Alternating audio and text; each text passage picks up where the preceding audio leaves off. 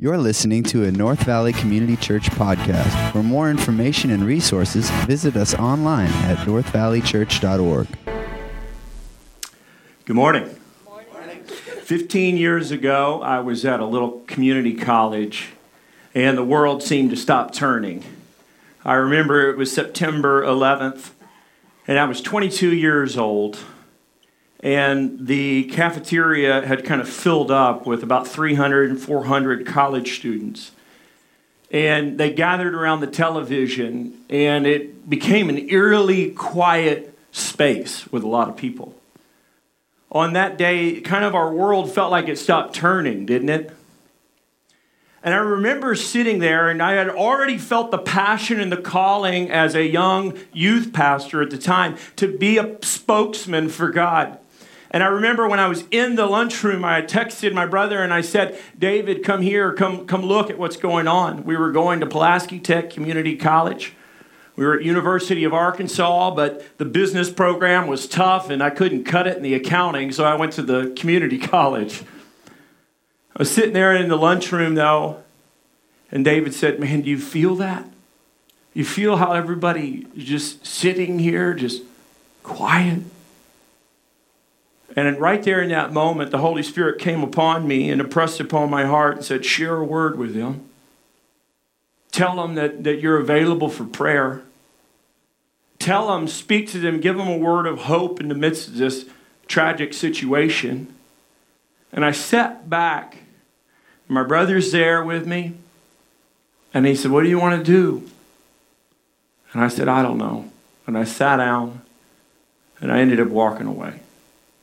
In these moments when the world stops turning, God looks upon his church, believers, to bring an incredible level of clarity and confidence that yet in the midst of tragedy, there's still a triumph of Christ, and he's sovereign over all creation, and that he ministers right in the moment of hurt. On September 9/11, in just a couple of weeks at North Valley, we're going to celebrate the triumphancy of Christ in the midst of tragedy. We're going to show you an exact replica of the 9/11 cross. I went there myself, ground zero, just a few months after the incident occurred. And I made a pledge and a promise to God that I would always speak from here on forward in the midst of tragedy about the triumphancy and the power and the supremacy of Christ above all hurt, above all pain, above all tragedy. And so this September 9/11, we're doing a message called When the World Stops Turning. You probably got one of these invitations. I want to encourage you as you look forward to inviting somebody to church. If you haven't done it in the last 5 weeks, 6 weeks, or 6 months, this is your time to do it. We're going to be preaching about the cross. We're going to have firefighters here. We're going to have the exact replica cross right out there at Elevate, Red Development, North Shops, and Norterra have all approved it. It's a 17-foot cross, 7,000 pounds, 100-foot crane is going to set that baby in on September 11th. Amen? So let's do this. This morning, as we look at God's Word, I want to encourage you that I'm going to talk about the importance of having a bold faith. And this year, I've asked you to memorize a verse. If you would, let's stand and we're going to recite it together. And you've got it there on your program. And I want you to memorize it and pray this prayer over your life. Pray this prayer over your marriage. Pray this prayer over our church. And let's say it aloud. Let's read it together. Ephesians 3:20 through 21. Now to him who is able to do far more abundantly than all that we ask or think, according to the power at work within us. To him be the glory in the church and in Christ Jesus throughout all generations, forever and ever. Amen. You may be seated. Heavenly Father, we thank you for your word. We pray that prayer over our lives in all far more than we could ask or think or imagine that you can accomplish by the power of Christ working in and through us. We thank you for your church. We thank you for the believers here today. We thank you for the influence, those people you're drawing unto yourself, those whom you've saved, those whom you will save. And we thank you for the Spirit of God that rests upon us in this hour and in these days and in our life, permanently indwelling, empowering us, asking us to live a bold faith. In Jesus' name, everybody said, amen. We're in a teaching series called North Valley, walking through the book of Acts. We'll finish up chapter 4 today and then next Sunday. As you recall, one of the believers, Peter, who Jesus said, I'll build my church upon, was the early believer with John. Peter and John kickstart the early church. The Spirit of God pours out upon them just like Jesus had promised. After his death, burial, resurrection, Jesus said, go to Jerusalem. My Spirit will pour out on you, empower you to establish the first church. And that's exactly what's happened.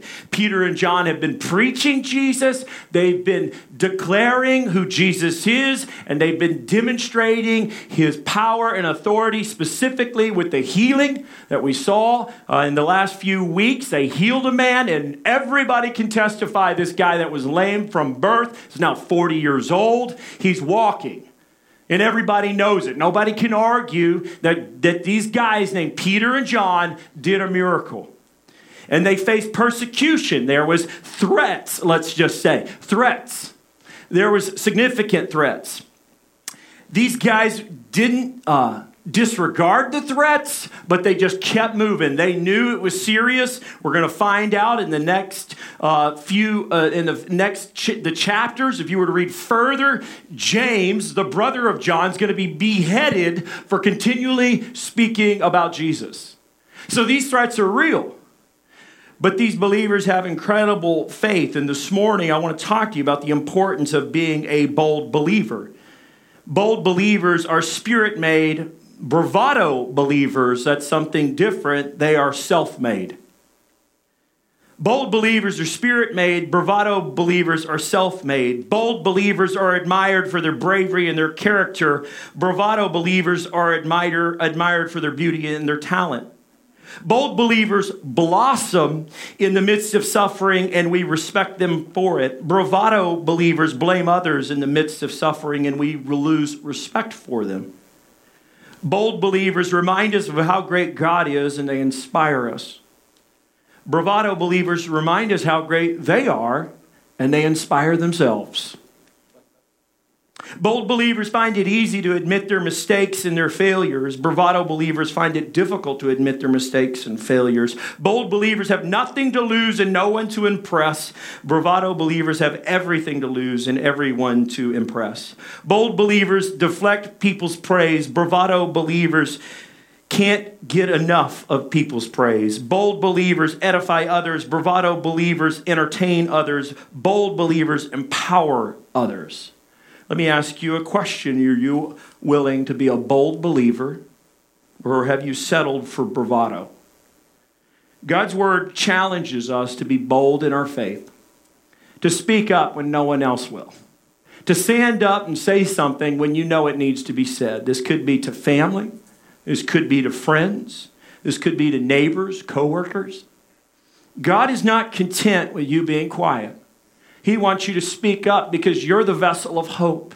You're the only message of salvation is through you. As we look at the life of these early believers, I want to highlight to you a number of different observations about their bold faith. The first thing that we're going to see this morning is that as soon as they were released from prison, from being held overnight, they immediately went back and they shared their hardship with their friends. Let's look at the text. It says in verse 23, when they were released, they went to their friends and they reported what the chief priests and elders had said to them. So immediately upon their release, the first thing that they do is they go to other believers and they talk to them. They say, hey, guess what? You know that we just got locked up for sharing about the love of Jesus, for demonstrating the love of Jesus. That guy that's 40 years old who just got healed by the power of Christ won't be quiet. And they said this, and we believe Rome is serious. We believe that the Jews are really mad that we're proclaiming Jesus Christ as the Messiah. But immediately, look what they did. If we're going to have a bold faith, we need to do the same thing. We need to go to our friends and stick with our friends. Let me ask you a couple of questions. Is when hard times hit, who do you lean on? Who do you lean on for help? Do you turn to people of faith or do you turn to people that are faithless? If you're going to be bold in your faith, you've always got to lean on other believers that'll make you strong. You've always got to go back to your friends. It's not a bad thing to have friends that aren't Christians, but it's a terrible thing to have friends that are not Christians, and you're going to them for the deepest sources of counsel and comfort. These early disciples understood that there was a power and a presence that happened in the midst of community, and they leaned on each other in hardship. Let me ask you another question. Who leans on you? Do you have family or friends that are leaning upon you because of your faith? Let me encourage you. The more people that lean on you, the more strength you're going to need. You're going to need a continual infusement of power by the Holy Spirit to be strong. God may be raising you up as the patriarch or the matriarch of your family. And God wants to use you. And some of you have a bad family past. You have a bad family tree. But God wants to create a new branch in you. And wants to create a whole new lineage and legacy through you. My job is to help you understand that the future is radically important. And what we do here and what we do now determines what happens even in eternity. And I want to help you, navigate you. But if you're going to keep moving forward in your faith, you've got to say, I want a bold faith. I want to be a bold believer. I don't want to be a bravado believer. Second thing, here's an encouragement to you. Some of you have got Christian friends, but they're far off. I want to encourage you, the shortest distance between friendship is prayer. When you pray for one another, encourage one another. The shortest distance is prayer, and we're going to see these disciples, these early believers doing that. The second thing I want to point out is that these guys took shelter under God's sovereign plan. They understood God's sovereignty in three areas: creation, nations, and events. Look what it says in verse 24. And when they heard it, they lifted their voices. They went back to their friends and they start praying together. And what they did is they esteemed the sovereignty of God, because they knew in the midst of tragedy, there still is Christ who's triumphant. In the midst of suffering, there's still a God who's sovereign and in all control. And they recite that. They rework that. That's the power of good Christian friendship. They remind you of what's most important. They help shape your thinking and your theology. And that's exactly what they do. And it says, and when they heard it, they lifted their voices, that's in prayer, together to God. They're praying together. The friends that pray together stay together. They're praying together and said, Sovereign Lord. Sovereign means God's rule and reign. Your kingdom come on earth as it is in heaven. That's God's perfect rule and reign over all things. He says, who made the heaven and the earth and the sea and everything in them. That's creation. They're understanding that God's sovereign over all creation. Secondly, we're going to see that they understood God's sovereign over all events. Look what it says. Who through the mouth of our father David. David was the king of Israel. He says, your servant said by the Holy Spirit, why did the Gentiles rage and the people plot in vain? They're referring to Old Testament scripture, and they see, just like Jesus was persecuted, the high king of heaven, Jesus was persecuted. The king of Israel of days of old was persecuted just like Jesus was. And it says, the kings of earth have set themselves and the rulers were gathered. Verse 26, the kings of earth had set themselves and the rulers were gathered together against the Lord and against his anointed. God's sovereign over all nations. Lastly, we see, let's continue on in verse 27. For truly in this city they were gathered together against your holy servant Jesus, whom you anointed, both Herod and Pontius Pilate, along with the Gentiles and the people of Israel. So they make the connection. God's been sovereign over all nations and kings, and just like he is today. Look what it says, verse 28. To do whatever your hand and your plan had predestined to take place. That word predestined means planned out. Ephesians says before the foundations of the earth that God had thought about you. That he had thought and planned out our life and our purposes. And we're walking in divine happenings all the time.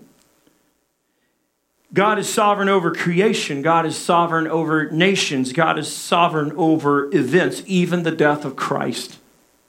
Even the death of Christ. What did they do? They took shelter under the sovereign plan of God. They reconciled their struggles with sovereignty. They would have understood this truth that the Apostle Paul will later expound. Romans 8:28. This is a verse that you and I have quoted or looked to, or if you've been a part of church very long, you've heard this, and it says this in Romans 8:28, and we know that for those who love God, all things work together for good, for those who are called according to his purpose. Two things you need to understand about that passage. Number one is that believers are under God's sovereign shelter. That promise is for Christians. It's that promise that the early believers understood. This will embolden my faith if I understand this. That all the events that take place, no matter what nations rise or fall, no matter what happens in the earth, God's so sovereign over creation. God's sovereign over all nations. God's sovereign over all events.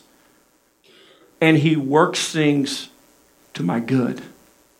That's a promise for believers. Non-believers are outside of God's sovereign shelter. It would be like the idea of an umbrella. If you were to open up an umbrella and you're underneath that umbrella, you are under God's sovereign shelter over your life. And as a believer, you have this divine shelter following you everywhere you go. That no matter what happens, storms rage, nations war, events happen, you've got this divine sovereignty chasing your whole life. And you can't get outside of it. And he loves you. And he says, I'll use everything, even the bad things, for good. And you won't understand it, but I'll use it for good. See, the Bible says that God's ways are not like our ways. And so when tragedy hits and you're reeling in fear and frustration, God calls you to be bold and tenacious and fearless. And so how do you do that? You've got to take shelter in a sovereign God over all things. Amen? Non-believers don't have that promise. When bad things happen, they happen as a consequence of living in disobedience with God. You don't have hope to share with non-believers outside of this. Your hope, friend, is in Jesus Christ. He makes all things new. And everything that you go through in life, all the hardship, he's saying to you, I want to help you in the midst of it. And we cannot say in easy believism that you trust Jesus and your life's going to be perfect. No, but your life will be marked by incredible power and strength in the midst of challenges and hope for the future. And so these guys took shelter in the sovereignty of God. What's frustrating to me is 88% of Americans own a Bible, but 60% of them said, man, I wish I would read that. 100% of people in America have internet access. 100 million have downloaded the Bible on YouVersion. And 80% of the people in America believe God's word is sacred. But yet 60% of them say, you know, that'd be a good idea if I read that, but I just don't read that. So no wonder we are in fear and we don't live a bold faith because we don't understand God's scripture. These guys understood the sovereignty of God. They saw it in the Old Testament and they're seeing it presently lived out in their life. You need to take shelter under the sovereign plan of God over every situation in your life if you want to live a bold faith. Thirdly, we're going to see that these guys, they prayed to speak God's word with boldness. They prayed to speak God's word with boldness. Prayer, Eugene Peterson said this. He said, prayer is not just talking to God, it's answering him. He's already spoken through his word. It's the response of what he's already said. Prayer is something that, like, you literally, you got to realize when I'm preaching scripture, it's like the phone is ringing. And all you have to do is pick it up and hear God's word applied and respond to that.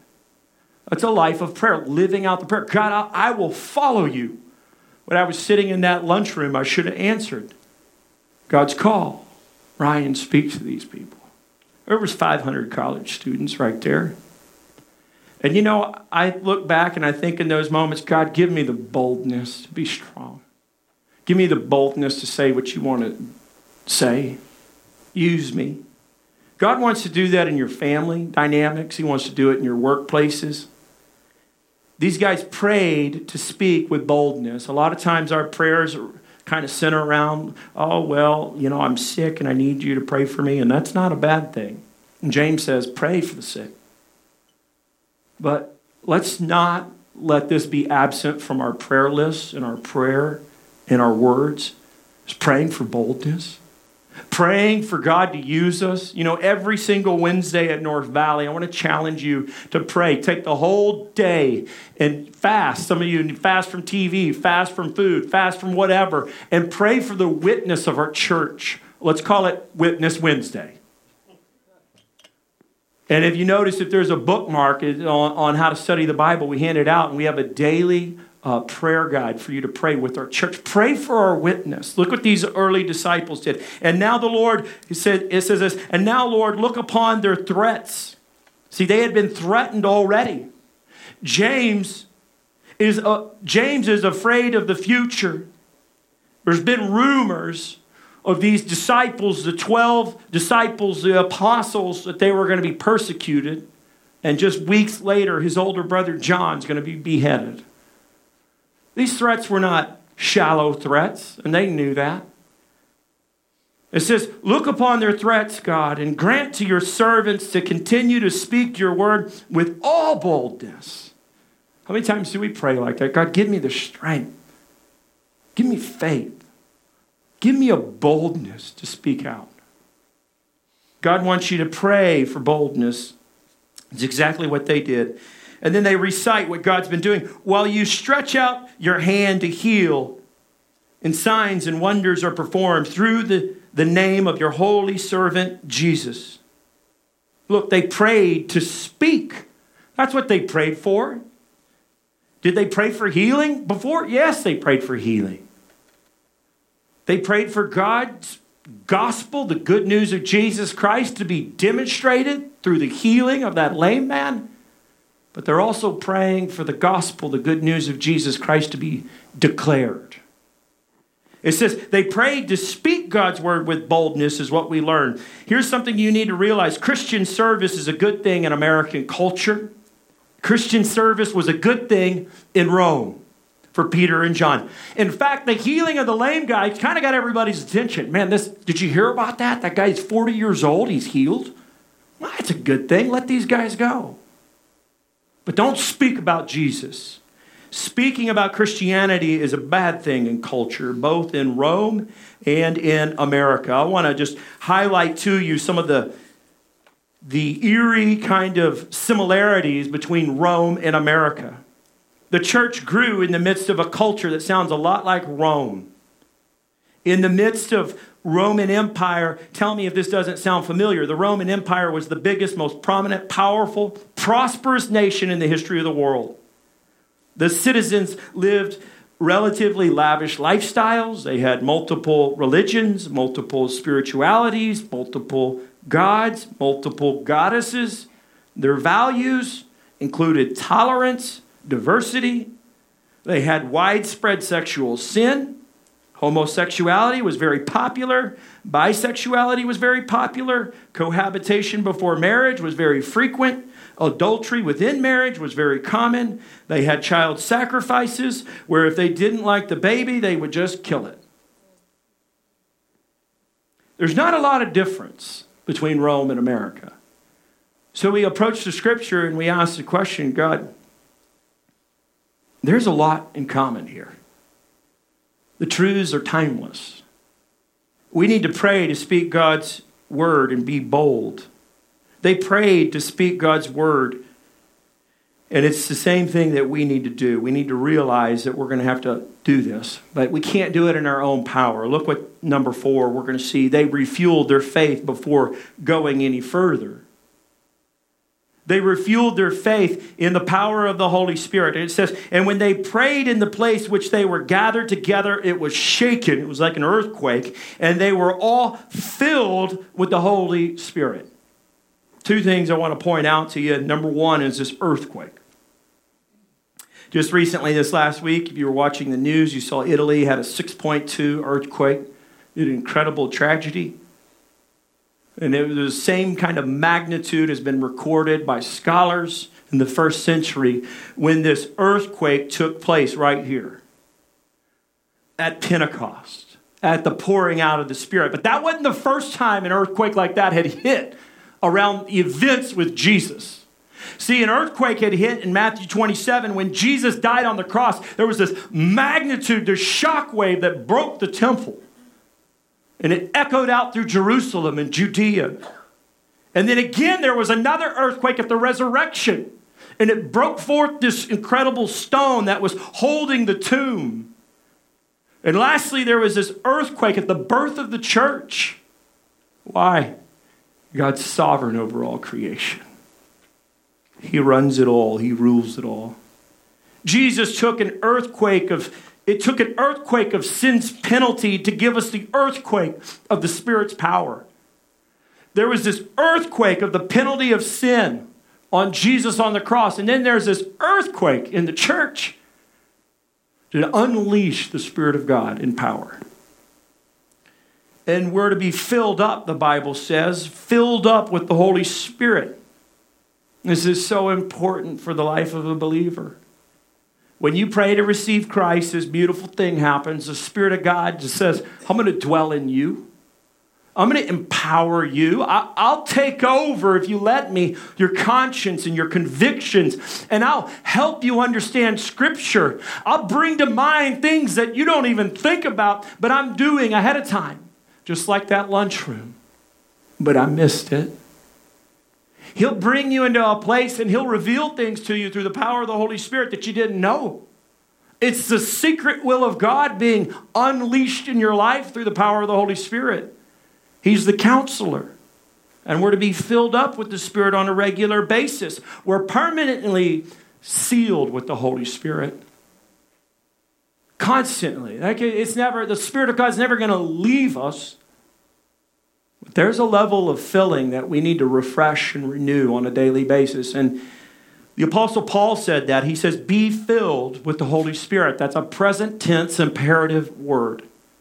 Just says it's an ongoing process as a believer. So when you see believers that are literally like they're out of fuel, they're coasting on fumes, it's very likely that they've just not refueled by the power of the Holy Spirit. When you've got a car, and you drive that thing, but you know when the light's on E, what do you got to do? Go to the gas station, get filled back up.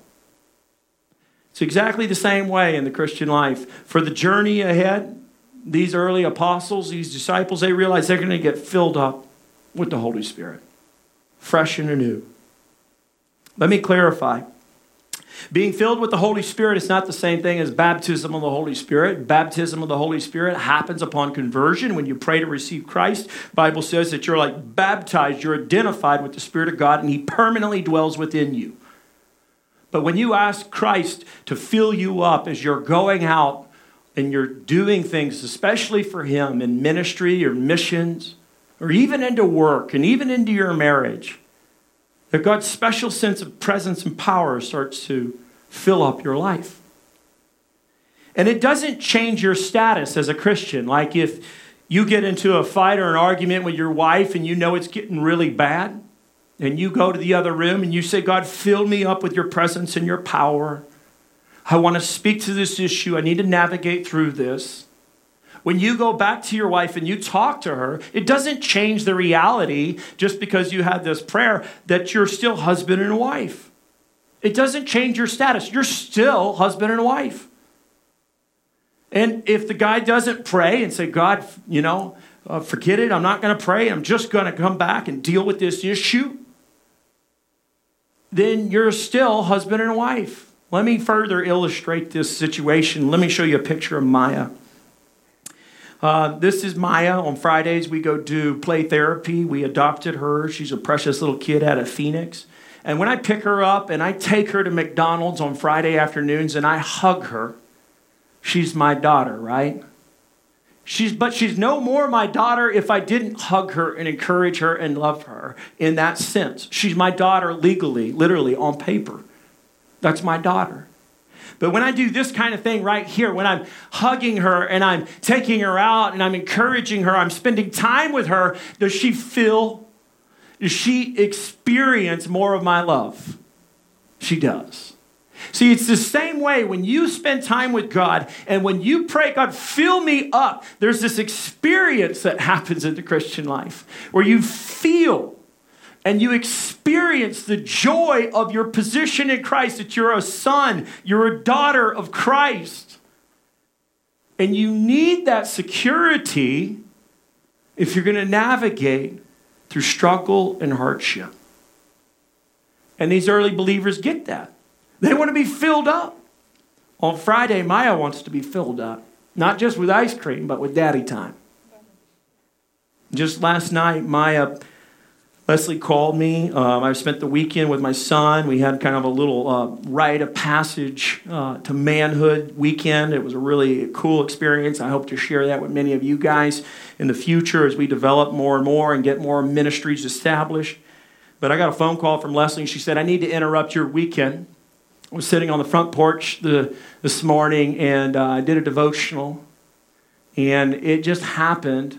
Maya asked tons of questions about Jesus. She's 5 years old, and she said, Ryan, I'm telling you, this little girl at 5 years old clearly understands who Jesus is, and she prayed to receive Christ with me at 5 years old. And Leslie was faithful to just continually love her and lead her, and me too, just teach and encourage. And so today, here's what we're going to do. We're going to do something fun. We're going to have a baptism, not only for Maya, but for some other folks that are here in the church that just have placed their faith in Christ. And baptism is simply a profession of faith. If you profess Jesus Christ as Lord, that's the only requirement for baptism. And so after second service today, we're going to do that. We need to refuel our faith if we're going to go any further in our journey with God. Fifth thing we need to see is that they kept sharing their faith with all boldness. The Bible says in verse 31, and they continued to speak the word of God with boldness. They continued. They wouldn't let up. That's the result of being filled up on the presence and the power of God. You're going to continue to move forward in the mission. And so here's what I want you to see is that on a big level picture, Satan's plan is to silence the witness. He does not want you to share about how God's working in your life. He does not want you to share about the good things that you see that are happening in the church. He does not want you to speak about anything that pertains to Jesus or his church. He does not want you to invite anybody to church. He does not want you to invite them over or spend time with them. He wants you to be silent. That's what he wants to do. And it's exactly what he was trying to do with Peter and John. And what did Peter and John do? They say, we got to spend time with our friends. We need to be reminded of the sovereignty of God. We need to move forward and we need to be refueled in our faith. We need to pray, to ask God to fill us up so that we can be bold. See, God's plan is this, though. God's plan is to embolden the believer to share. It's to share. I want to tell you that's really important. Phoenix is the fastest growing metro area in the country right now. In the next 2 decades, we're going to see more than 2 million people come to this city. More than likely, it'll be about 90% of the valley. It's 87 right now. 87% of the valley does not have a church home. Right here within 10 to 15 minutes of this location where I'm standing, there's over 187,000 people that don't go to church. Let me remind you what I just said. Let's look back at the big picture. Satan's plan is to silence the witness. Satan's plan is to silence the witness, and God's plan is to embolden the believer to share. Your job is to be a witness. Simply share what you've seen God do. You say to me, Ryan, I don't know if I can do that. I'm going to give you some practical steps on how to do that. Here they are. Invite the worship team up. And we're going to close out our service today with a song called We Are. But let me give you some practical steps on how to share your faith in a relational way. That's our approach to evangelism, to help share and show the love of Christ. Here's a simple acrostic. When you're out and about to share your faith, simply say hi, introduce yourself. It's funny, one of the guys that we're baptizing today, this afternoon, his name is Will Landis, a good friend of mine and my neighbor. And I asked him, how'd you find out about the church? How'd you find out about Jesus? And he says, I was at a birthday party and somebody said hi. And they began to talk to me about me and my church and my community. And then they told me about the church. And then you're going to hear Will's testimony in the coming weeks. And after second service today, we're going to baptize him. But it started with somebody simply willing to share. They said hi, introduced themselves. And then secondly, you can talk about home. Ask, are you ever from around here? Tell me about your home. Who's in your family? You can ask about activities. Hey, what do you like to do? Why does this matter? This matters because people are made in God's image. It matters because the world's not going to know Christ, and they're separated from the love of God apart from Jesus Christ.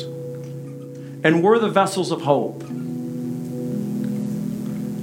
You also need to relate. Always try to relate to others. Relate with them. I always try to find common ground with my neighbors. I don't care if they're Mormon, Muslim, Jew, no faith, some faith, atheist, agnostic. I can genuinely form a friendship with anybody. Why? Because God says, every single person's made in my image. And I'm slow to return because I don't want anybody to perish. But I want the church to speak up and to share. And you say to me, I can't share my faith, but you can do this. You could just say hi. You can talk to them about what's going on in their home. You can ask them about the activities they're a part of. You can relate to them in some way or another. And then lastly, you extend an invitation to be a part of a church called North Valley. Specifically invite to September 11th. And you still say to me, Ryan, I'm afraid to do that. Well, let's stand together, and I want to remind you of who you are in Christ and how God's made you. Would you stand with me?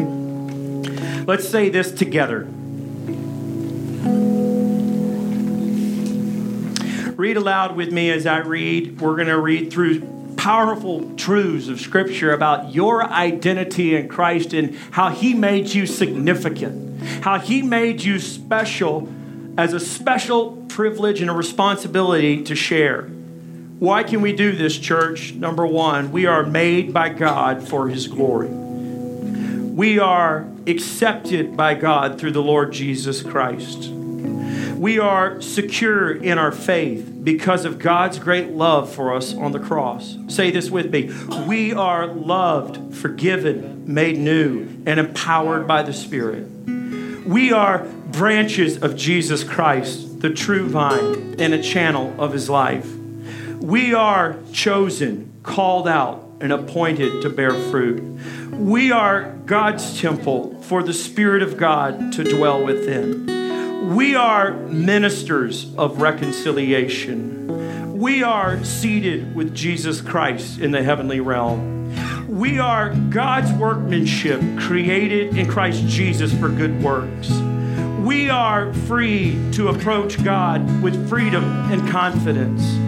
We are able to do all things through Christ who gives us strength. We are called to share and show the love of Christ. We are able to think and ask far more than we ever imagined because of the great power of Christ working in and through us, the church.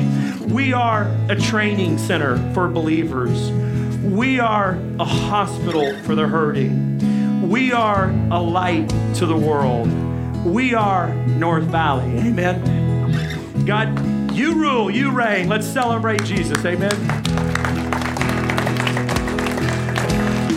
Thank you for listening. To become a supporter of North Valley Community Church, give online today at northvalleychurch.org.